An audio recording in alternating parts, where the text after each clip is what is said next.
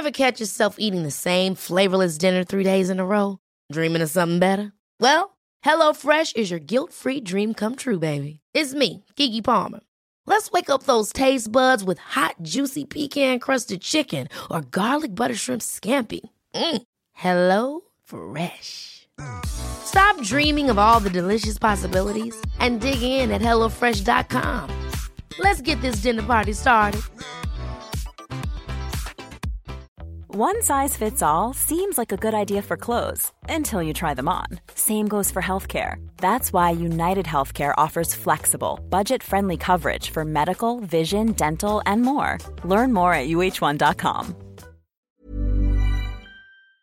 There I was flipping burgers with a member of the royal family, openly talking about, you know what, I've really struggled. And I don't know why it just came out that day, but it did. And I wish now, with hindsight, I'd spoken more openly earlier. Movember presents In the Barber Chair, a podcast dedicated to bringing you real cuts and real conversations about men's health. I'm Matt Johnson and I'm your host. Movember wants men to take action to live happier, healthier, longer lives, and they invest in prostate cancer, testicular cancer, mental health, and suicide prevention. Welcome to In the Barber Chair with me, Matt Johnson, on behalf of Movember. We have a very special guest today during lockdown. Obviously, we're all in lockdown at the moment because of coronavirus, and it's my absolute pleasure to introduce Ewan Thomas to the... Well, we're not in the barber chair right now. Where are you, Ewan? I'm in my kitchen, as you are, I believe. So, yeah, I'm in my kitchen, and it's quite tidy for once. I knew I was speaking to you, so just in case, I thought I'd give it a little dust over. So, all good. Oh, mate, I'm especially enjoying the fact that we have the same hair. Yours is better, though. I've got to ask, what toner have you used on that? Because it's got a lovely white sheen to it. I love it. I like to call it platinum. It's Bleach London. And it was a massive, massive fuss to do this. It was about 4 people on a Zoom call just trying to get it right. Hairdressers, colorists and all that type of stuff. Because I saw Paddy McGuinness call you out on it. I saw him nominate you. I thought, you're not going to do that. And to be fair, it looks good. I love it. I was like Marty McFly. Nobody calls me chicken. I was like, I've got to do it now. What a nightmare. But yeah, I'm enjoying it, mate. It's quite liberating. And thank you very much for coming onto this call today. I know you're a very busy man right now. You're busy gardening.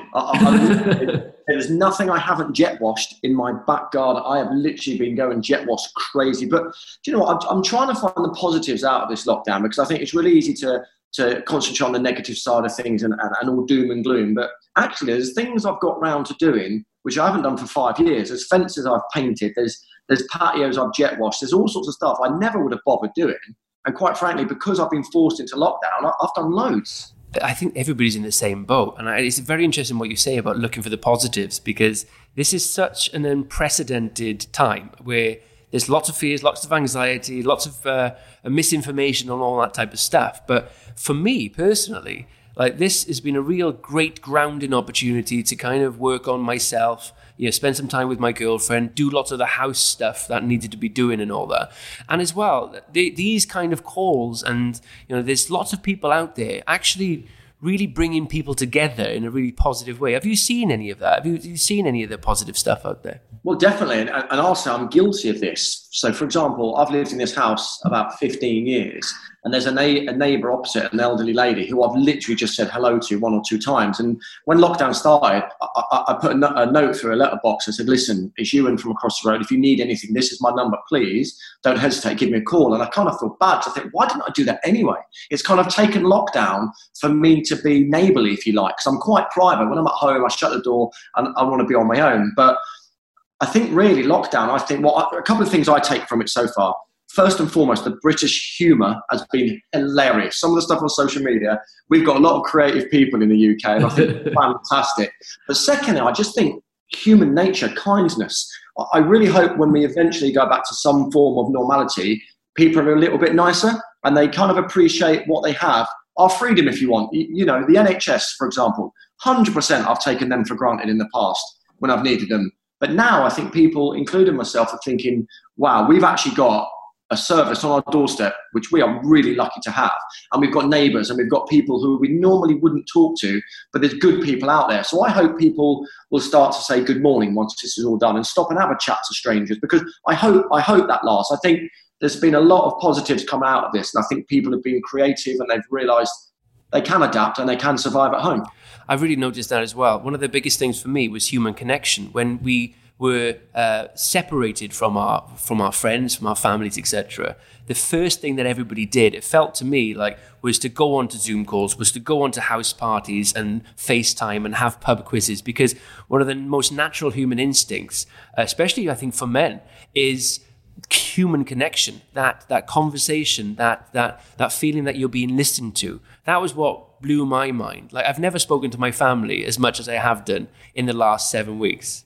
And my friends from back home as well. It's been an incredible experience for that. I didn't even know my mum knew how to turn her mobile on. She's on her iPad now doing Zoom calls and Instagram or whatever. She's absolutely loving it. But no, I think it's made people reach out in a nice way and reconnect with people, as you said, that perhaps they wouldn't talk very often. And I've found people are phoning me just going, I'm like, is everything all right? Yeah, I was just phoning to see how you are. Are you okay? And I'm like, yeah, do you know what? I really appreciate the call. And I've had a couple of people reach out to me and sort of, they've seen my Instagram story and they might say, you sounded a bit low today, so I thought I'd give you a call. And it's really nice that people are looking out for one another. And I think, as I said, the human side of things, the human nature, the kindness in people is coming out. And I think even the youths of today, sometimes we're a bit hard on them, but there's some good kids. I walked up my road yesterday walking the dog, and there was a whole family in their front garden doing the lawn together. And I thought, crikey, 20, 30 years ago, my dad would have had to pay me a $5 to cut his lawn. Here was a family doing something together, and they were having fun doing it. So it's nice to see. Yeah.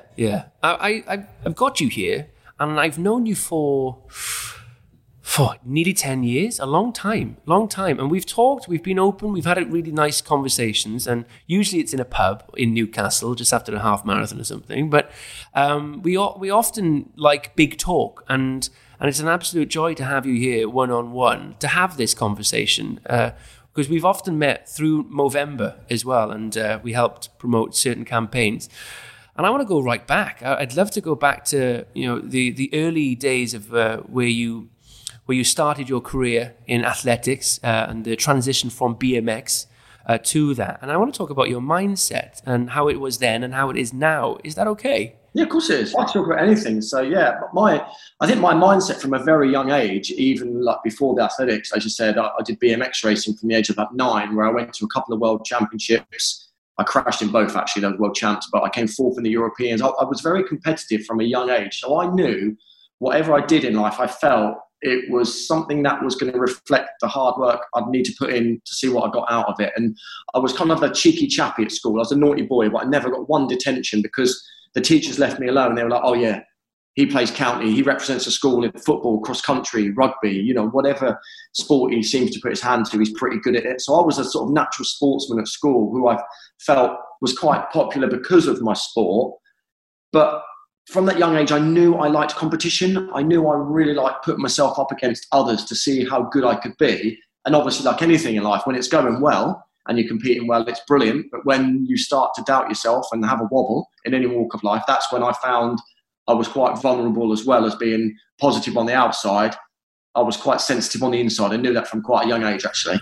It's really interesting because when you go into athletics, then it's a individual sport, obviously, and your mind is such a huge tool. Was there any sort of coaching that you had to help you with your mindset, to help you with that attitude?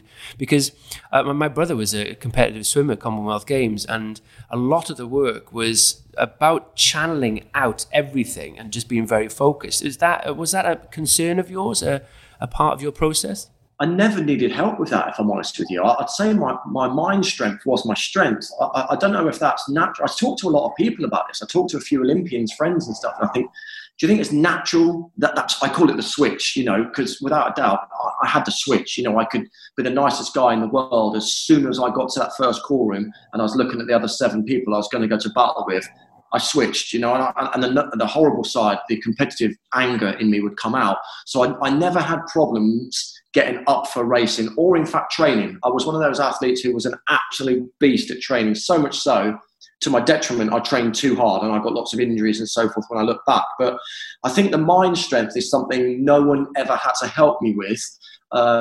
Once again, until I got a few injuries and then doubt started to set in my mind. And I think, as you'll agree, the mind is the most powerful tool we possess. And if you use it wisely and you use it in the right way, you can overcome anything. But likewise, flip it over. And if you're in a bad rut or you start to doubt or question yourself, then you've lost that race before you've even heard on your mark. So I think for me, more than anyone, and my rivals will probably tell you this, apart from Michael Johnson, who you could never get inside his head, he was a bit of a freak of nature. He was the Usain Bolt of my generation. He was miles better than all of us. But apart from him, I'd say I was as strong, if not stronger, than anyone I raced in the mind. And quite often, I felt a race was won before I'd even got my blocks. I could say things to certain people in a warm-up track or look at them in a certain way and their head would drop. They'd look at the floor. And I won't name names, but I knew I could beat people up before I'd even been near them on the track. Just because I used to, in my head, if I could walk tall, chest out, look really aggressive, let them know I'm up for it, the music I'd listen to, the lyrics, I'd sing out loud, and they would shrink. I could actually see them physically look at me and go, oh God, he's up for it today. So I was almost the kryptonite to them, I think, by being positive. But as I said, it's great when it's going in your favour, but when life kicks you in the teeth, then that's when you need to use your mind and turn things around a bit, as you know. Where do you think that mindset came from? I think my dad was strict with me. He still is. My dad's ex-military. So growing up, it was very much like with the BMX racing days, even if I'd won a race, it would be well done, but there would be a bit of, but hang on a minute, you messed up on that burn there. You could have gone quicker there. Your racing line wasn't quite right. Next race, and I think he tried to get the best out of me by being very competitive and making me very disciplined. But when it came to my athletics, he purposely took a bit of a step back. He wasn't, I'm not saying he interfered with my BMX whatsoever or was a pushy parent, but he knew how to get the best out of me. And my coach was similar to me as well. So my coach, Mike Smith, bless him, when we used to go training, I turned up to a training session some days, and I knew afterwards, I found out, but I knew if he looked at me and he thought I wasn't quite up for it, in earshot, he'd lie in front of me. So he'd talk to someone else in the training group, said, yeah, I heard Roger Black did this session last night. He did 6 threes and he averaged 32.2 for all of them. And I'd hear it and go, right, that's it. I'm having it. I'm running 31 today. And then afterwards, he'd laugh because Roger didn't do that training session whatsoever, but he knew how to push my buttons. And, I just think, as I said, I call it the switch, but I think from a very young age, I had the ability to, as you said, your brother had to do, switch off and ignore everything around you and just focus on the task at hand. And that was running around the track as quick as I could. So you have a young man yourself, don't you? You have a young boy, very, very freshly made. And it's really interesting because do you think you'll still give your son that mindset like your dad gave to you? I hope so. I hope I'd like to install into him just the qualities that whatever you choose to do. Listen, I'd love him to go into sport, but it doesn't really matter. I just want him to be happy whatever he does. But I will let him know life isn't easy. It doesn't matter if you're working in a fish and chip shop, you're a taxi driver, you're a city broker, whatever you do. You really, unless you're lucky and you blag your way through life, you get out of life what you put in. And I will tell him, and I'll be honest with you, Matt, I learned a lot more about myself from the races I lost. And the times when I was injured, depressed at home, not knowing if I'd ever run again, I probably learned more about myself in those situations than when I won a race and I felt a hero, So I think it's the dark times in life that you need to learn from your mistakes, learn from the tough times. And I'll just teach him to just enjoy what he does as well. I mean, 100%, I love being an athlete. I would have been an athlete for nothing. I didn't do it for the money. I did it purely to be the best that I could be. And, if I won medals along the way and that brought financial reward, then brilliant. But I feel very fortunate even today to look back and think, I was so lucky to make a living out of something I loved doing, which really was sort of pointless because I ran around in a circle. I just started there and I finished there, but I absolutely loved it. When you look into athletics or all sports, it's mental. The javelin. So, I'm going to just throw this spear as far as I can. The shot put is just a heavy bauble. You're just going to lob it as far as you can. And I tell you what, I'm going to run from this spot to that spot. Let's call it 100 meters and see who does it fast enough. Actually, I'm bored of that. Let's chuck some hurdles in the way. I love it. You know what I mean? But to do something that you enjoy for all of your career is a true gift. It's something that I've really tried looking into at the moment, like to be able to combine a passion and a skill and your purpose it's a huge benefit, because you never get tired of work. You, like you say, you do it for free. But what I find fascinating with sports stars like yourself, professional sports athletes, whether you have to retire for whatever reason, I'm intrigued by what happens next. And for you left because of injury, which must have been quite difficult for you at that time. What was it like stepping off that track and into reality? Heartbreaking, absolutely heartbreaking, because I really have envy and jealousy of those sportsmen and women who control their destiny, you know, so like a Jessica Ennis-Hill, who said, I'm going to retire after these Olympic Games, go out at the top, and then have the courage to walk away. Usain Bolt should have walked away the year before he walked away, but I know a big carrot was dangling in front of him, you know, a lot of money to go that extra year from his sponsor, so he did it. But for me, I just fizzled out. I had lots of injuries, and it became apparent my body couldn't handle training more than 3 days a week, which doesn't matter how naturally talented you think you are. You're not going to compete on the world stage. So there I was. I didn't have my final hurrah, if you want. And what made it even worse, I trained really hard for the 2006 Commonwealth Games. I'd not done any media, I'd done nothing, and I really knuckled down. And I actually got myself into amazing shape. And I thought, right, I'm going to win the Commonwealth Games again in Melbourne. Then I'm going to retire. I'm going to walk away and I'll have another medal. I'll be happy. And literally the last training session before I was due to fly out, I tore my hamstring, and I was devastated. I've never stepped on a track again. And I just thought, I've got to walk away. And I never actually officially retired until about 2 years ago. I just sort of like stopped running. But it was very difficult, because if I'm honest, there I was a young man. I knew from the age of 25, I was never going to run well again. And I tried for another 6 years or so to get back. And as I said, my body couldn't handle it. And you know, listen, I've done okay through sport, but I wasn't a footballer who's earned 200 grand a week for 10 years. I knew mid-20s I was going to have to do something else with my life, and I didn't know what I wanted to do. I wasn't trained in anything else. I'd been to university. I had a degree in sports science and leisure management, but I didn't, with all due respect, want to get a proper job. You know, I didn't really want to go from being an athlete to working in the city or whatever it might be, and that's no disrespect to people who do that, but I didn't know what I wanted to do. And I kind of went through a lot of dark years. But at the time, I didn't admit that. At the time, I didn't admit I was going through a tough time, because I felt it was a sign of weakness to say, listen, can someone help me here? I'm struggling, because physically I was a big, strong guy, 6'2", made a living out of being as fit and strong as I could be. And mentally, as I said, I was that warrior. I was that guy who could go on the track and like literally want to destroy people.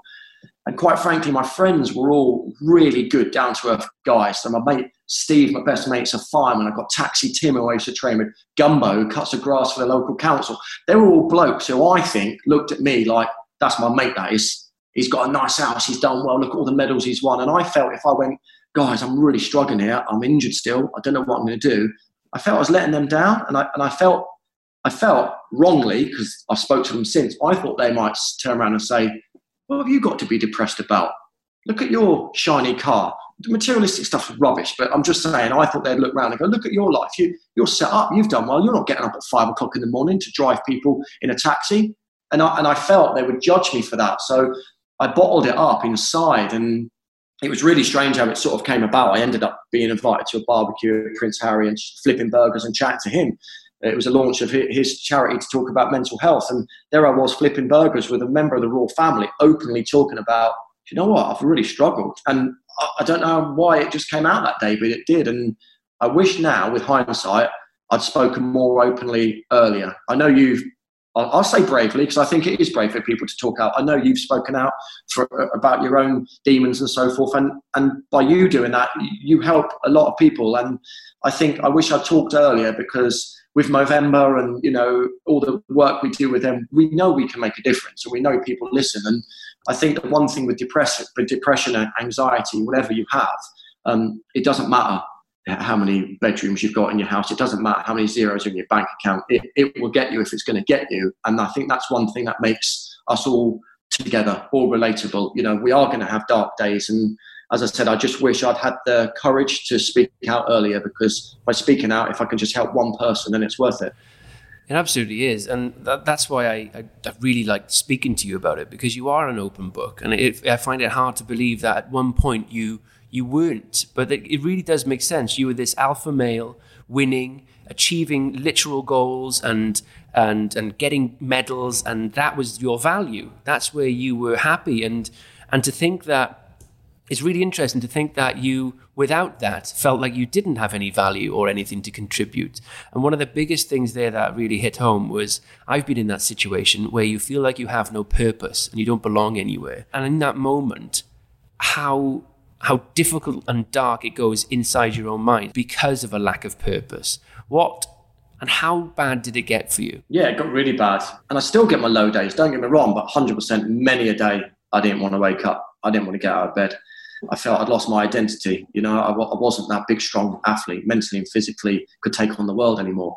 I was a little boy scared of what am I going to do with the rest of my life, you know? And I also think when you've been at the top in sport, it's an ego thing as well. Don't get me wrong. You know, I used to love traveling back through Heathrow Airport and the security guy just whispering across the desk, "Wicked race last night, mate. You put one on those Americans. Loved it. Keep it up." And I felt people, I'm not saying people loved me, but people respected me. There I was in the public eye for doing something for Britain and for Wales and doing it with pride. And people got a sense of pride by watching me do that. And when that was taken away, I just thought, what am I going to offer the world now? Who am I? What am I? What am I going to do to not only fill my time, but to feel accepted by others? And I kind of fell into doing a bit of TV work here and there, but it's not what I set out to do. And, you know, maybe I look at it now, but, you know, being a bit deep about it all, but maybe me being an athlete was just an opportunity to open doors to talk about mental health, to help others. Maybe my destiny, I've not realised what it is yet, but maybe it wasn't to be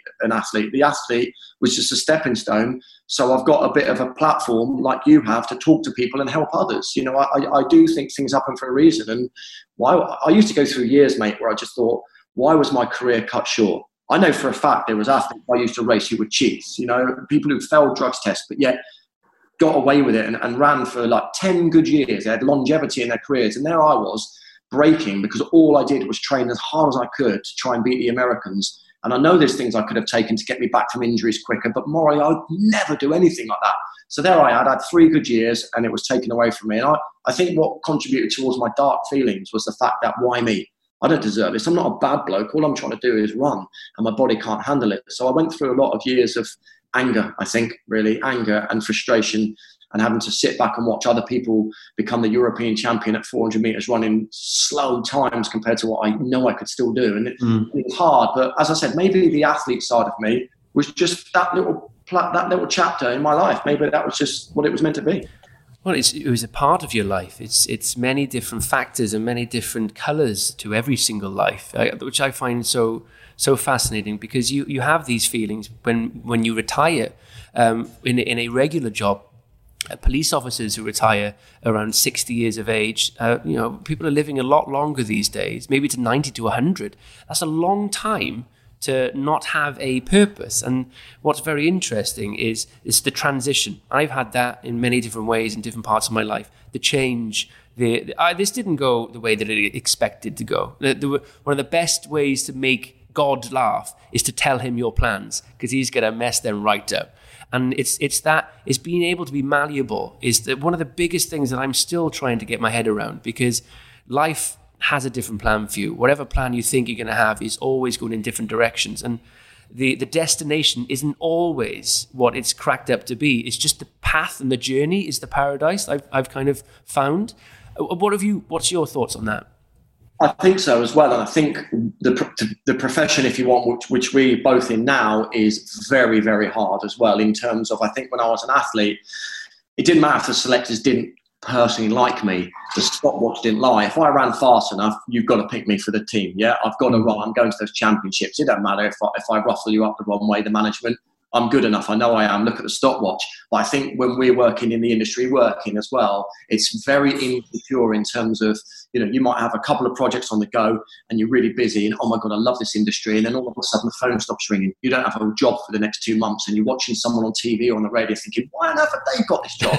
I'm better than they are. And it's a very difficult world we live in still. And it's interesting that we both try and choose to do this, because we do have our down days, but yet we're in an industry now, if you want, which is very subjective. It doesn't matter. You're a brilliant presenter, but you might watch someone doing something Saturday night TV and think, why on earth have they got that over me? Because your face doesn't fit to that boss. They didn't want you. And it's hard to take that when you're good at something. So I think, you do get different paths in life. And I think 100%, I know this sounds really cliche, but when Teddy was born, it just changed everything. I think, I then all of a sudden realised I've got so much to give that little boy out there. It doesn't matter. He don't care what I do for a living. He doesn't care. It's unconditional love. He just wants his dad around. So I think you do go through different stages in life where one door will shut and you think, oh my God, what am I going to do? But you've got to just be positive. Another door will open, and it might not be the path you thought you were going to go down, but that path actually might end up better than the path you were going on anyway. So it's all about recreating yourself, I suppose, and just, I suppose, having a bit of faith that life's going to turn out all right. I mean, I bet you're the same. I remember when I was waiting for my GCSE results, my dad was on at me going, because my parents moved to Germany just literally when I was doing my GCSEs, and it was like, if you don't get the right GCSEs, you can't do A-levels, you're going to have to move to Germany and get like a job. I was going, oh my God, I've got to get the right A-levels so I can go to boarding school, whatever it was. And at the time, it was everything. Oh my God. It would have worked out all right anyway, but you worry about things at different stages in your life because it's so big at the time, and your school results are massive, but it's not going to define you. You're going to be all right. People who panic about things, it will be all right. You've got your health, just got to keep focusing on the bigger picture. And as I said, like you said, you'll have different paths in life. And I think it's got a funny way of working itself out if you're positive. It's easy to focus on the negative. You've got to try and hold on to that light, a bit of positivity, a chink of happiness out there, and then you make your own destiny, I hope. I think hope is a huge thing in those moments. For me especially, I still have my down days. I still look at people on the TV and I'm like, oh, where's my career gone at times? And it's hard, because you can't punch your way out of this situation. I used to be into boxing a lot, amateur boxing, and you could, if you really wanted it enough, you could do really well in that. And like you say, that alpha male winning heroic attitude doesn't fly when you have to be soft and you have to be malleable, especially when you have to be soft to yourself. And then if you have that, what I found, what works for me, is not sweating over the stuff that I can't control. So, for example, what's happening now with coronavirus, cannot control what's happening there. At the beginning of this, I was very anxious about what's going to happen, where's my family going to be and all that type of stuff. And the level of peace using my mental health tools, like just checking in with people, checking in with myself and my emotions, has really helped me out. What tools do you have for when you are in those moments, or you feel those moments coming up where you're maybe a bit depressed or anxious about the future? Do you draw from something? Is there something you can go to that, that's going to help me out just a little bit to give me that glimmer of hope? I love your checking in, by the way. I watch those. They're brilliant. I think I remember hearing an interview with Reggie Yates a couple of years ago, and I thought this is quite interesting actually, because he was talking about surrounding himself with positive people and not going to those bars where he might get hassled, surrounding himself with people who don't suck his good energy out of him. And I thought, do you know what? I've got a couple of mates, bless them, and they're dead wood, really. They bring me down. All they ever do is moan. And I'm not saying don't be there for people, because 100% do that. But I think sometimes it's really good to focus on people who help you with your sanity. So on social media, follow people who, keep it real. They'll tell you when they're having bad days, but likewise, they'll cheer you up. Social media can be a horrible place when you look at all these glossy pictures, and we all do it, put lovely filters on, and some people's lives you look at and you go, I'm never going to reach that. But listen, it's just a filter. They have down days as well. So I try and surround myself with good people, and I follow people who bring a bit of sunshine into my life. And what I found with lockdown, like you said at the start, you were like, oh my God, you're panicking a bit. What I started to do, and it really helped me, was I set realistic goals. So every day I'd write on a list of paper what I wanted to do. So I shot myself in the foot to start with, because I'd give myself like 20 jobs a day and I'd only get to about number 3. I'd go to bed going, I've had a rubbish day, I've done nothing. But what I do now is I write 1 job a day. So today, for example, I'm going to go and mow the lawn. So I know when I go to bed tonight, I can go, Thursday, I said I'd mow the lawn, tick, I've done it. So I can go to bed feeling like I've had a constructive day. And what I've tried to do, which maybe not be a good thing, but I've stopped watching the news as often as I was, because I think with this coronavirus, I'm not ignoring what's going on because it's very serious and it is scary. But I felt myself, when I was watching the news, I was overthinking about the future too much. I wasn't thinking about the here and now. And I think today's a good day. I'm in a good mood today, so I'm not going to worry about tomorrow at the moment. I'm going to focus on today. And if I am having a bad day, I'll twist it around. I think it's not so great today, I'll be honest, but I know tomorrow I can turn it around. And I think it's just give yourself those little jobs. I suppose keep your mind busy, keep yourself occupied. Otherwise you sit around and you contemplate too much. You think about the future, you worry about what's going on. And I think you need to try and focus on the positive things in life, which I know is easier said than done a lot of the time, me included. I get my down days. Like you, I sit around and watch things and think, why haven't I got that job? But you can't wish what you haven't got. You've just got to think, well, do you know what? Whatever. I haven't got that, but something will come around the corner. And just try and remember the good things in your lives. And there's always people who are worse off. You've got to remember that. There's always people worse off. Yeah. And I genuinely believe these conversations really help me. Having a open, honest conversation with other men like we all used to. Like, this is why they call this show In the Barber's Chair, because that's therapy. Sitting there, telling people about what's going on, being authentic, is all part of the new kind of era for us guys, because, you know, as we all know, suicide is the biggest killer for young men, even throughout coronavirus outbreaks. So I would implore everybody or anybody that's watching this, you know, to have these conversations with your mates. And you can look at you and Thomas's, your Instagram, and you can go, he's got a nice house and a nice life. But as you've just wonderfully said, you know, everybody, nobody is immune to mental health issues. We all have our mental health, and we need to treat it like our physical health, don't we?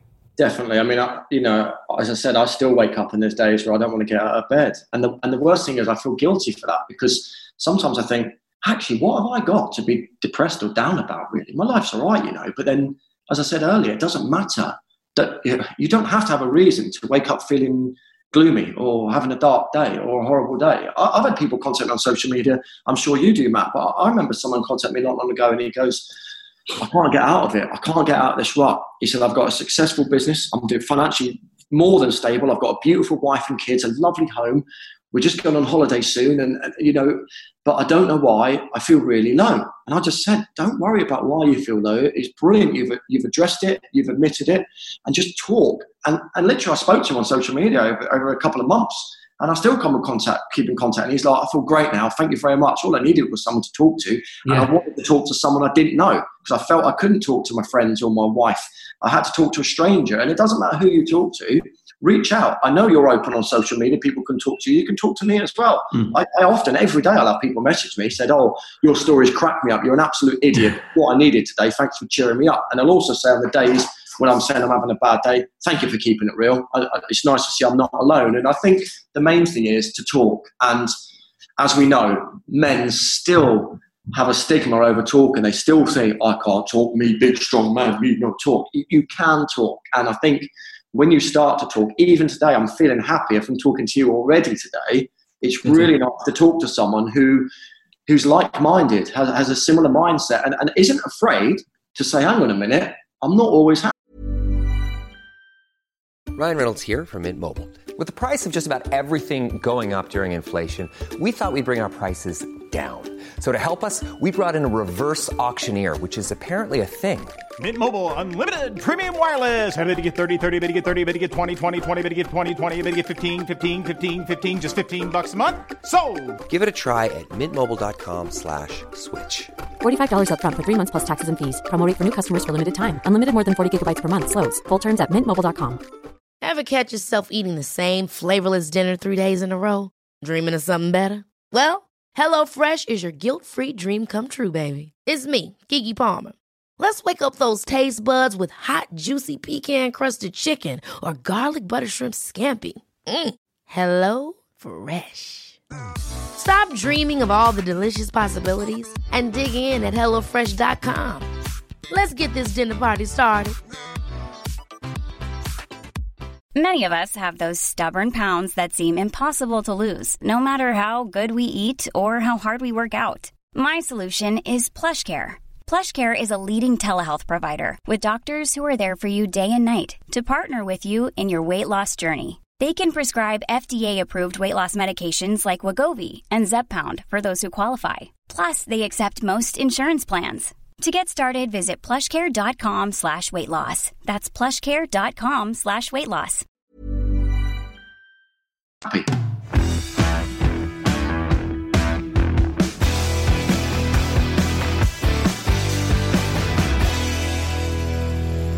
You hit the nail on the head. Being listened to. Just if your friend is having a difficult time and they say, look, I've got all these things and I'm still not happy, I'm having a really bad day. You listening to that guy on Instagram helped him. And all you have to do is listen. You don't have to fix somebody. It's not a difficult thing to do. Just sit there and be that space where you make and just offload all of that stuff. And like you say, it immediately helps you. I get so many people on Instagram to the point where it's quite overwhelming with people. And so many men. And usually the huge conversation is, I'm in my 30s and 40s, I have a wife, I have a house, I have kids, and I have happiness on paper, but I'm desperately unhappy. And I'm really, really worried that I've made all the wrong decisions in my life. And more often than not, a conversation really helps. That just the initial reaching out helps. But so many people are living the wrong purpose, it seems. In my history of openness about mental health, I've lived at times in my life a different purpose, what I thought my parents wanted me to be, or my society wanted to be mainly, or ex-girlfriends. I'm going to be that person. If you're not truly the person that you are, I genuinely believe when you suppress that human being, that can lead to some difficulties. So being honest with who you are is such an important thing. You can move on from that. It's wanting acceptance, isn't it? So whether it's me as a young kid on the rugby field or BMXing wanting to please my father, or if it's you wanting to act a certain way because you know the ex-girlfriend was looking for that in a guy, whatever. Yeah. Forget that. This is me. I'm Matt Johnson. Take it or leave it. I'm Ewan Thomas. This is how I act. I'm an idiot most of the time. If you don't like it, don't follow me. Whatever it might be. Yeah. But, I think you're right. A lot of people put so much pressure on themselves to get those materialistic things in life. Like you said, the businessmen or the people who will contact you saying, I'm doing really well, I've got this, I've got that. But maybe that isn't what they're searching for. It's not all about the bank balance. It's about, I think, finding that right balance in life of working hard, but also having a bit of you time. How many people do you know that are absolutely burnt out by the time they're 40 because they've worked so hard and they put all the emphasis on making a good career for themselves that they've taken their eye off the prize? It's all about, I think, trying to have a nice life, trying to have a good life. You're comfortable, you're okay, you're not worried about how you're going to pay next week's bills, but you've got enough to get by, and you're going to go for a walk with a family, or you're going to enjoy the sunshine, whatever it might be. And I think the main thing is, as we've said here, is you're not alone. I think the amount of people who feel guilty for feeling low and they don't know why, they can't work out why, you're really not alone. I think there's only a certain few percentage of people who are lucky enough to have that equilibrium, if you want, to have a nice mindset and feel good all the time. Most people I know have down days. They have up days, but they also have down days. And do you know what? When you're on the down days, try not to panic because the up day will come. Thank you so much for your chat today. You're an absolute legend, and it was great to have a long, deep conversation with you finally. And I think it's one of the only times we've drunk without a beer in our hands. Oh, you're not drinking? I've been drinking the entire time. It's been an absolute pleasure, as ever. You're a top man. Thank you. And Matt, seriously, thank you for everything you do, because you help me as well. I mean, you're outspoken, and it's people like you talking about mental health issues and raising awareness that helps so many people. So you keep up the good work, my friend. Ditto, brother. Thank you so much for coming on. See you soon. See you, mate. Bye. Take care, buddy. Change the face of men's health. For more information or to support Movember, head to Movember.com.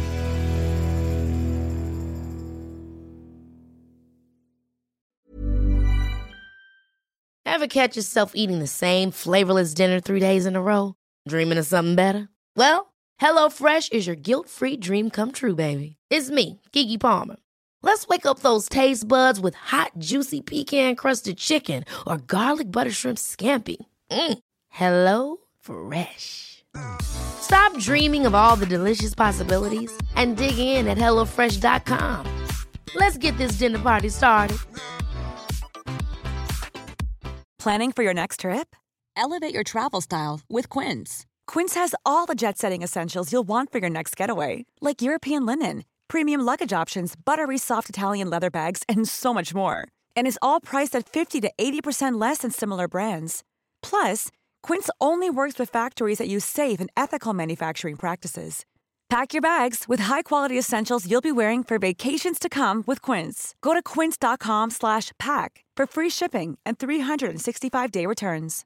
Imagine the softest sheets you've ever felt. Now imagine them getting even softer over time. That's what you'll feel with Boll & Branch's organic cotton sheets. In a recent customer survey, 96% replied that Boll & Branch sheets get softer with every wash. Start getting your best night's sleep in these sheets that get softer and softer for years to come. Try their sheets with a 30-night guarantee. Plus, get 15% off your first order at bollandbranch.com. Code BUTTERY. Exclusions apply. See site for details.